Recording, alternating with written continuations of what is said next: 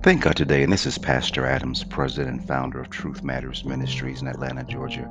We're just so thankful and delighted that you've taken time out of your schedules to listen and join this Truth Matters podcast. And we take very seriously the charge to be host and attendants of this very vital ministry of contending for the faith that is once and for all been delivered unto the saints according to Jude 3. And today we're going to be getting into a very crucial topic entitled The Truth about lost books of the Bible. And as our tradition and our custom is, before we get into our teaching, we want to pause and pray. Father, we thank you once again for your love. We come before your presence with exceeding joy. We thank you, Lord God, that you allowed us to, Lord God, come into the Holy of Holies, and we have free access because of your blood and because of your propitiation. We thank you today, Lord God, because you've called us not just foreigners, you've not called us uh, foreigners or strangers, but you've called us friends. You've called us dear children. We thank you that you've allowed us to be members of your royal priesthood family, and for this we're glad. We glorify you, Lord God, because we know that you are the great shepherd. You feed and you provide for the sheep. We thank you that you lead and you guide us to find pasture. We thank you for the Holy Spirit that guides us, that gives us direction and power, Lord, to reign and to flourish in this world. We thank you, Lord God, that you've given us angels that encamp around about us. Your hedge is there. We thank you that you kept us safe from the thief that goeth by night and the arrow that flieth by day. Great is thy faithfulness unto us, O God. You bless everyone who tuned into this podcast today. Let them find answers. Let, Lord, the knot of confusion and misconceptions and deceptions be unraveled. Let your truth reign. You said in your word that you shall know the truth, and the truth will make us free. Let someone be free today. Let them come to embrace your word with confidence. Let them embrace your word, Lord God, heartily, and let them walk in it. Let them, Lord, embrace it as true, abiding, and potent. In the name of Jesus Christ, we pray. And today we're going to be getting into a topic about the truth about the lost books of the Bible. And I think it's important that I start off and just share that I remember my experiences with friends and with co-workers who would read and they lived by a book that was called the Book of Mormon. Maybe many of you today are familiar with the Book of Mormon. I I'm in hotels a lot, and I would see the Bible in one drawer and the Book of Mormon in another. And I was introduced to writings called the Book of Abraham, the Book of the Pearl of Great Price. And I wondered, are these writings or books from God? I heard a famous preacher who was preaching and he was delivering a sermon. And while he was preaching his sermon, he alluded and he referenced scriptures from the book of Jasher and the Apocrypha as the source of his teachings. And immediately questions arose in my heart like, did I miss something when I went to church and to Sunday school about these writings that he's referencing? Why weren't they included in the Bible that I read every day? So I made a conscious decision right then and there to study and to learn how the Bible was constructed and how to determine what are canonical or inspired writings from God.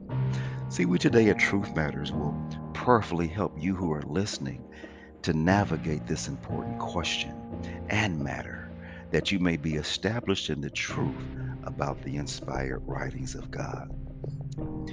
Now, when we open the Bible, or let's say we open up any book, we see a table of contents, don't we? The contents consist of what is included in the book that we're about to read. It lists chapters, it has a prologue, it lists its authorship, and often comments of endorsement, right?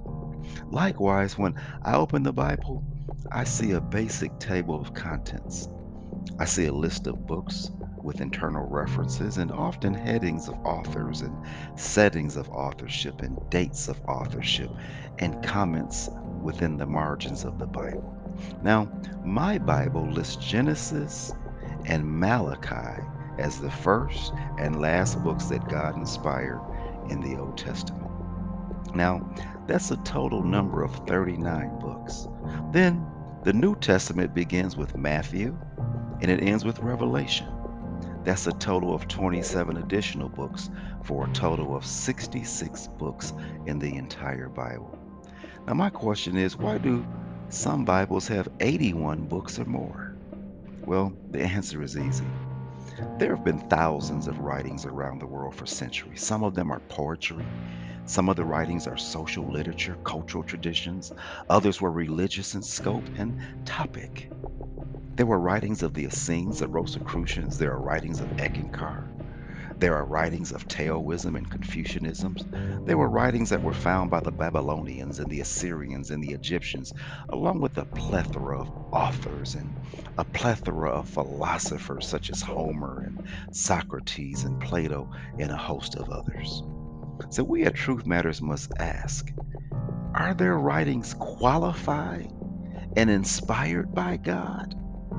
Are they intended to be God's voice and will and purpose that governs orthodoxy and orthopraxy, which really is man's conduct, destiny, and means to eternal salvation? See, that's the most important question. Are all of these writings, are they intended by God for man to find his conduct, leadership, destiny, and a means to obtain eternal salvation?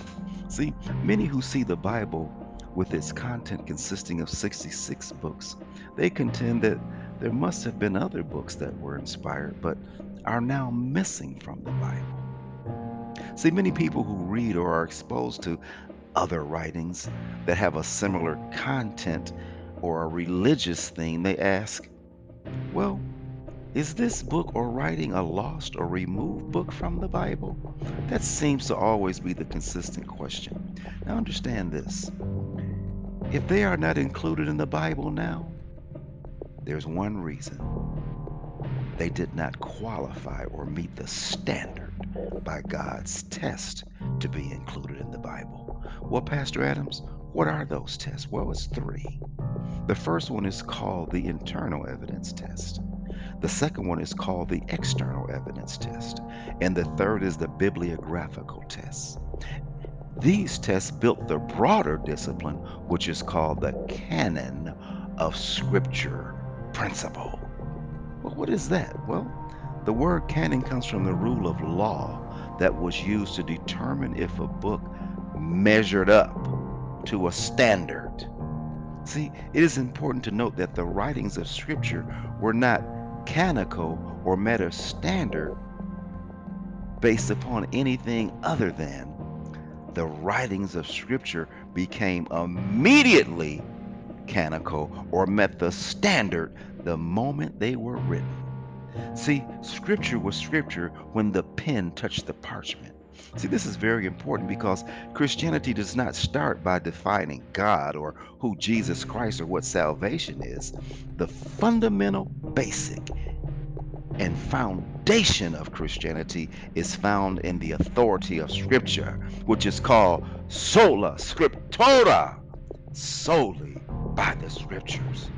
Everything must be based solely by the scriptures. If we cannot identify what scripture is, then we cannot properly distinguish any theological truth from error. This is so crucial today. God Answers Ministry reveals the measure or the standard was used to determine which book should be classified as scripture. I think it's very important that we take a look. See, a key verse to understanding the process and the purpose, and perhaps the timing of giving a scripture, is found in Jude 3. What does Jude 3 say? It states that a Christian's faith was once for all times entrusted to the saints. Say it again. The Christian's faith was once and for all times entrusted to the saints. Since our faith is defined by Scripture, Jude was essentially saying that Scripture was given once for the benefit of all Christians. Now, isn't it wonderful to know that there are no hidden or lost manuscripts yet to be found? There are no secret books that only a familiar few can really find. There are no people who are alive who have special revelation that requires us to take this trek up the Himalayan mountain in order to meet this enlightened one. See, we can be confident that God has not left us without a witness. The same supernatural power God used to produce His word was also used to preserve it. Psalms 119 and verse 160 states that the entirety of God's word is true, starting with the premise that we can compare writings outside of the accepted canon of Scripture to see if they meet the test. As an example, the Bible claims that Jesus is God, right? Yet, many extra biblical texts claiming to be scripture argue that Jesus is not God. You see, when clear contradictions exist, the established, inspired scriptures is to be trusted, leaving the others outside of that sphere of scripture to be cast away as counterfeits or unauthentic. See, in the early centuries of the church, Christians were sometimes put to death for possessing copies of the scriptures because of this persecution. The question soon came up, what books are worth dying for? Some books may have contained sayings of Jesus, but were they inspired as stated in 2 Timothy 3:16? So what happened was church councils played a role in publicly recognizing the canon or the standard of scripture. But often an individual church or groups of churches recognizing a book as inspired from its writings, according to Colossians 4 and 16. Throughout the early centuries of the church, few books were ever disputed, and the list was basically settled in Anno Domini 303. Now, when it came to the Old Testament, three important facts were considered. Number one, the New Testament the New Testament quotes from or alludes to every Old Testament books except for two. The second point, Jesus effectively endorsed the Hebrew canon in Matthew 23 and 35 when he cited one of the first narratives and one of the last in the scriptures of his day. The Jews were meticulous in preserving the Old Testament scriptures, and they had few controversies over what parts belong or do not belong in the scriptures. The Roman Catholic Apocrypha did not measure up and fell outside the definition of Scripture and has never been accepted by the Jews. See, most questions about which books belong in the Bible dealt with writings from the time of Christ and forward. The early church had some specific criteria in order for books to be considered as part of the New Testament. They included, was the book written by someone who was an eyewitness of Jesus Christ? Another one was, did the book pass the truth test, i.e., did it concur with the other already confirmed inspired scriptures?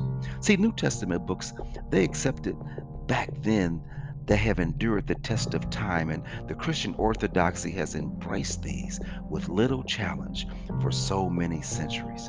Confidence in the acceptance of specific books dates back to the first century recipients who offered firsthand testimony as to their authenticity. Furthermore, the end time subject matter of the book of Revelation and this very prohibition that prohibited any adding to the words of the book argue strongly that the canon was closed at the time of its writing in Anno Domini 95. Now, there is an important theological point that should not be missed. God has used his word for millennia for one primary purpose. What is that purpose, Pastor Adams? To reveal himself and to communicate to mankind. Ultimately, the church councils did not decide if a book was scripture. That was decided when the human author was chosen by God to write it. In order to accomplish the end result, including the preservation of his word through the century, God guided the early church councils in their recognition of the canon. Now, recently, there's been an increase in the interest in Gnostic and extra biblical writings, like the Gospel of Thomas. Much of the interest was due to the release of Dan Brown's book or the movie called The Da Vinci Code. There were ancient Gnostic writings that suggest Jesus was married to Mary Magdalene and fathered children. Now, these are spurious writings, and they've been presented to the world as being authentic, inspired writings. There are others that imply that Jesus was gay and he was a lover of the apostle John. There are other writings that suggest the entire Bible was a copy from writings back in pre-centuries from Isis and from Horus and Egyptian deities. How do we filter and discern the wheat from the chaff? I'm going to start by examining the most popular document called the Apocrypha to assist in our distinctives. Now, what is the Apocrypha? And should the Apocrypha be included in the Bible? The 15 apocryphal books which Roman Catholics have included in their Bibles and still use as a source of doctrine come from a collection of about 18 more books written during the intertestamental period. See, this period of 400 years began with God giving the last book of the Old Testament, which was Malachi. The intertestamental period ended with the coming of Christ and the writing of the New Testament, which was the book of Matthew. During this 400-year period, God didn't send any prophets to Israel, and God was silent, giving no written revelation.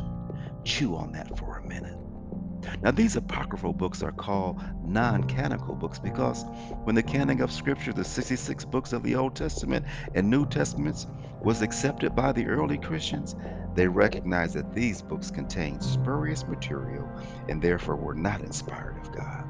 Their names of these books are hidden, or what is called deuterocanonical books. These books are also called to designate them as spurious and unauthentic books of in the late centuries of BC and AD. Now these books contain religious folklore and have never been considered inspired of God or by the Jews or by biblical Christians from the earliest times of the churches.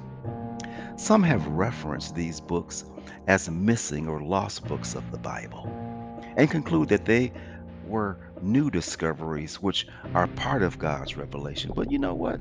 Nothing could be further from the truth. The 66 books that comprise the Old and New Testament are God's revelation to man. And when John completed the book of Revelations, God's word to man was complete. God has not made or added any revelation since John finished the book of Revelation. The content of these spurious books shows them to be inspired not by God, but inspired by man. It is also noteworthy that the Roman Catholic Church, some cults, including the Church of Jesus Christ Latter-day Saints, the Mormons, and other false churches, also accept them as scripture. No biblical Christians or churches have ever accepted the Apocrypha. You know why? The fact is, there are no lost books of the Bible. Now, why do biblical Christians and churches reject the Apocrypha as being inspired by God? Now, see, these books existed before the New Testament times, yet there is not one single quotation from the Apocrypha in the New Testament. Now, Jesus, he quoted from 24 of the Old Testament books, and the New Testament quotes from 34 books of the Old Testament. Things like "it is written," terms such as "thus saith the Lord" are totally absent from the books of the Apocrypha. And even the apocryphal books themselves do not claim to be inspired from God. Don't forget, these books were written during the 400 silent years of God between Malachi and Matthew, when God paused providing revelation through the prophets and inspired writings. Look at this. The books of 1st and 2nd Maccabees have historical significance. But when they are compared to the Bible, they are shown to not be inspired at all. They're just simply extra biblical historical records.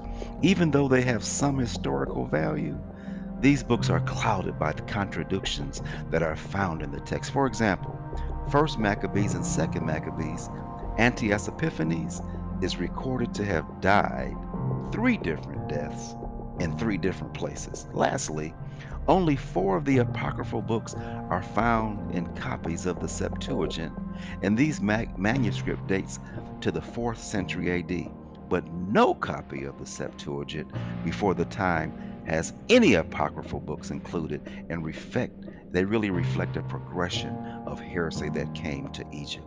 Remember, the Jews are the ones who canonized the books of the Old Testament, and they did not include the Apocrypha. They have always excluded these apocryphal books because of their unsynchronized doctrinal content. Some of the gross doctrinal errors found in the Apocrypha are prayers for the dead. Praying for the dead is not biblical according to Hebrews 9 and 27. And then it, it also talks about works, which the Bible clearly states that man's salvation is not by works. It's not merited by man. It says, "For by grace you are saved through faith, and that not of yourselves. It is the gift of God, not of works, lest any man should boast." These are but two of the many doctrinal errors found in the books of the Apocrypha. Some of the teachings of these books are colored and are so immoral. Apocryphal books like the book of Ecclesiasticus, no, I didn't say Ecclesiastes, I said Ecclesiasticus, and wisdom teach that morality is based on expedience. In other words, the Apocrypha teaches that it's right to sin under some situations. That's totally contrary to Scripture.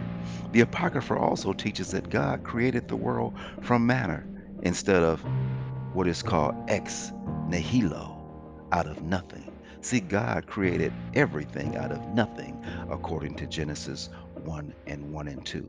Now, these are gross historical errors that are also claimed in the book of Tobit was alive when Assyrians conquered Israel in 722 BC and when Jehoram revolted against Judah in 931 BC. However, it records his total lifespan of 158 years. Now, listen to me carefully. These two events I just mentioned were actually 859 years apart. Judith also mistakenly states that Nebuchadnezzar reigned in Nineveh instead of reigning in Babylon. There are many other gross historical errors in the book and the apocryphal books as well. Now, the false doctrines include cultural and scientific errors, which are contrary to the teachings of the 66 books of the Bible. And this shows that the apocryphal books are not inspired by God, but they're nothing but pure fiction. Now, there are other extra biblical writings, such as the Gospel of the Ebionites. There's the Gospel of the Nazarenes, Philip, Mary Magdalene, Judas, and Thomas, which many religious leaders cite and refer today as doctrine and uh, doctrines that we should live and practice. The question is, what is the Gospel of Thomas? We continue our exposition of non canonical documents by examining this book, the Gospel of Thomas. The Gospel of Thomas is a Coptic manuscript discovered in the year 1945 at Nag Hammadi in Egypt. The manuscript contains 114 sayings that are attributed to Jesus. Some of these sayings resemble sayings found in the Gospels in Matthew, Mark, Luke, and John, and other sayings are also unknown until the discovery even run counter to what was written in the four Gospels. Now, on that day in December 1945, in that particular era, they did find this book. But we need to understand this question: what is the Gospel of Thomas, and should the Gospel of Thomas be in the canon of Scripture? The early church councils followed something similar to the following principles to determine whether a New Testament book was truly inspired by the Holy Spirit. Was the author an apostle, or have does he have a close connection with an apostle? Was the book being accepted by the body of Christ at large? Did the book contain consistency or doctrine and orthodox teachings? Did the book bear evidence of high moral and spiritual values that will reflect the work of the Holy Spirit? Now, the Gospel of Thomas fails in all of these tests. See, the Gospel of Thomas was not written by Jesus' disciple named Thomas. The early Christian leaders unitarily recognized the Gospel of Thomas as nothing more but a forgery. The Gospel of Thomas was rejected by the vast majority of early Christians. The Gospel of Thomas contained many teachings that are in contradiction to the biblical Gospels and the rest of the New Testament. The Gospel of Thomas does not bear the marks of the work of inspiration of the Holy Spirit either. See, one argument of precluding the Gospel of Thomas being a part of the Bible is found in the overt secretness that is attributed to the 114 sayings of the work itself. Nowhere in Scripture is God's word given in secret, but is given to all people to understand. This lets us know the Gospel of Thomas is clearly a forgery because it's contrary to what is written in St. John 18 and 20. Jesus said in secret, I have said nothing.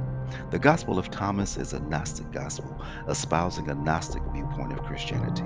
The Gospel of Thomas is simply a heretical forgery, much the same as the Gospel of Judas, the Gospel of Mary, the Gospel of Philip, and perhaps the disciple Thomas nickname, Doubting Thomas, is very appropriate here. We should all be doubting this Gospel of Thomas. What about another book called the Book of Jasher? It's known as the Book of the Upright One in the Greek Septuagint and the Book of the Just One in the Latin Vulgate. The Book of Jasher was a collection or a compilation of ancient Hebrew songs and poems passing or praising the heroes of Israel and their exploits in battle. The book of Jasher is mentioned in Joshua 10, 12, and 13 when the Lord stopped the sun in the middle of the day during a battle of Beth Horon. It is mentioned in 2 Samuel 1, 18, and 27 as containing the song Unlayment of the Bow, that the mournful funeral song that David composed at the time of the death of Saul and Jonathan. The question is, if the book of Jasher, since it's mentioned in the Bible, why was it left out of the canon of Scripture? We know that God directed the authors of Scriptures to use passages from many various extra biblical sources in composing the Bible. The passage recorded in John and Joshua 10:13 is a good example. In recording this battle, Joshua included passages from the book of Jasher, not because it was the only source that occurred. Rather, he was stating in effect, if you don't believe what I'm saying, then you can just read the book of Jasher. Even that book has a record of this event. This is a confirmation of the external evidence test to confirm the Bible's reliability. Then, as we continue, there are other Hebrew works that were mentioned in the Bible that God directed the authors to use. Some of these include the book of the Wars of the Lord, Numbers 21 and 14. And then the Bible's also known as, we also know that Solomon composed more than 1,000 songs, didn't he? Yet only two of them are preserved in the book of Psalms, Psalm 72 and 127. Written under the inspiration of the Holy Spirit, the New Testament, Paul included a quotation from the Cretan poet Epimenides in Titus 1 and 12, and he quoted from the poets Epimenides and Aratus in his speech to the Athens in Acts 17 and 28. The point is, in the divine author of the Bible, he used materials chosen from many different sources, fitting them into his grand design for the inspired Holy Scriptures. We must understand that history is recorded in the Bible did not occur in isolation. People mentioned in the Bible interacted with other people.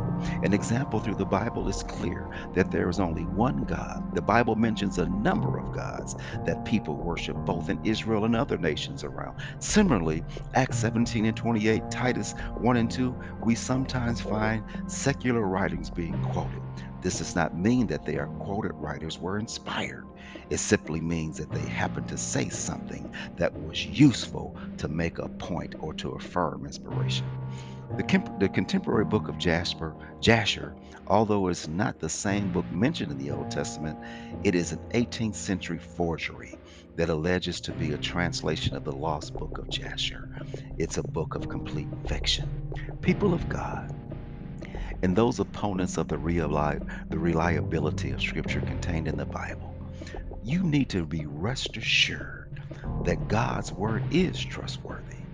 How can I be so confident in that? Well, God made a promise to us in His Word, and He promised that His Word would be preserved. What does it say? Isaiah 40 and 18 assures us that the grass withers and the flower fadeth, but the Word of the Lord will stand forever. Matthew 5 and 18 promises, until heaven and earth pass away and disappear, not the smallest letter or stroke of a pen of my words will disappear until all things are accomplished. Now, today, this is the truth about the lost